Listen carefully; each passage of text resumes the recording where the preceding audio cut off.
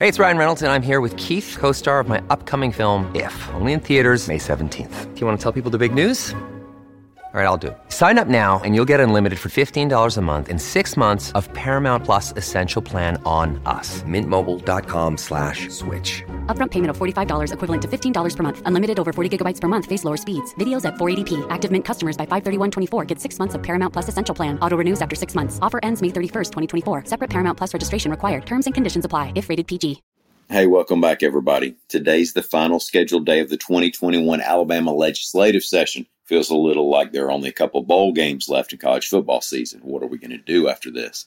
We'll keep up with what's going on down on Goat Hill at al.com/politics. Meantime, let's talk about a weekend shootout that left Birmingham police officers injured, a bad sewage spill on the coast, and this week's weather outlook.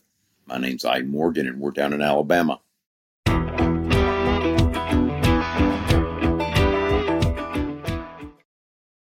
At least 5 people were killed in various instances of gun violence over the weekend in Birmingham, Alabama. That includes a shooting on the city's south side Sunday morning that left a man and woman dead, reports AL.com's Carol Robinson. Birmingham police officers were on the trail of a suspect in that shooting at an apartment complex where there was an exchange of gunfire that ended with 4 officers being hit by fire and the suspect dead. 2 of the officers were shot in their lower extremities and were treated and by last night released from the hospital. The 2 other officers were grazed and treated on the scene. Now, the weekend violence puts Birmingham's homicide count at 45 for the year, 87 total in Jefferson County. You might not want to get in the water in Perdido Bay right now. AL.com's Dennis Pillion reports that the environmental regulators in Alabama and Florida are warning people to stay out of the water south of Bayou Marcus Creek. Sewage was spilled on the Florida side of Perdido Bay. Specifically, there was a reported rupture late last week at the Bayou Marcus Water Reclamation Facility. Florida's Department of Health issued an advisory against any water-related activities due to the potential for elevated levels of bacteria in the water. Also, the Alabama Department of Environmental Management said water monitoring signs around the area are being updated to reflect the risk of swimming. ADEM also said no public drinking water will be affected. Well, it was mostly a beautiful weekend in Alabama. We are going to talk a little bit about the week ahead in Alabama weather. We have weather reporter Lee Morgan with us. Lee, glad you could make it by this week. Well, thanks for having me, I guess. It's good to have you back. Well, thank you. I hope the people out there agree with you on that one. Weather this week is going to be a summer preview. So we're looking at it's going to start to get hot. It's time. I mean, let's face it, it's time for it to happen. So we're looking for temperatures to climb through the week. By this time next week, we should have highs in the 90s for a good part of the state. So it's here.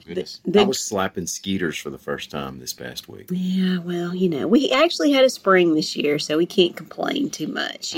We didn't skip it like we usually do. But rain chances are going to be little to none for all week. So you're going to have to water those plants that you just planted all week. And then everything else looks kind of quiet. So one thing, if you're going to the beach, high risk of rip currents through at least Wednesday. So keep an eye on that. Then on Thursday, NOAA's going to release its hurricane season outlook for the Atlantic and the eastern North Pacific. So, we're getting to be that time. June the 1st is the official start of the hurricane season. So NOAA will offer its best guess as to how busy they think it'll be. I'm getting the feeling, and they were thinking it's going to be another above average season. And they've adjusted the numbers this year using more updated data. So the average Atlantic hurricane season has 14 named storms, that's tropical storms and hurricanes, 7 hurricanes and 3 major hurricanes, which is a category 3 or stronger storm. So we'll just, June the 1st is the day. In the past 6 years, we've had preseason storms. Hopefully that will not be the case this year, but just something to keep an eye on. It's time. It's time to get your stuff together.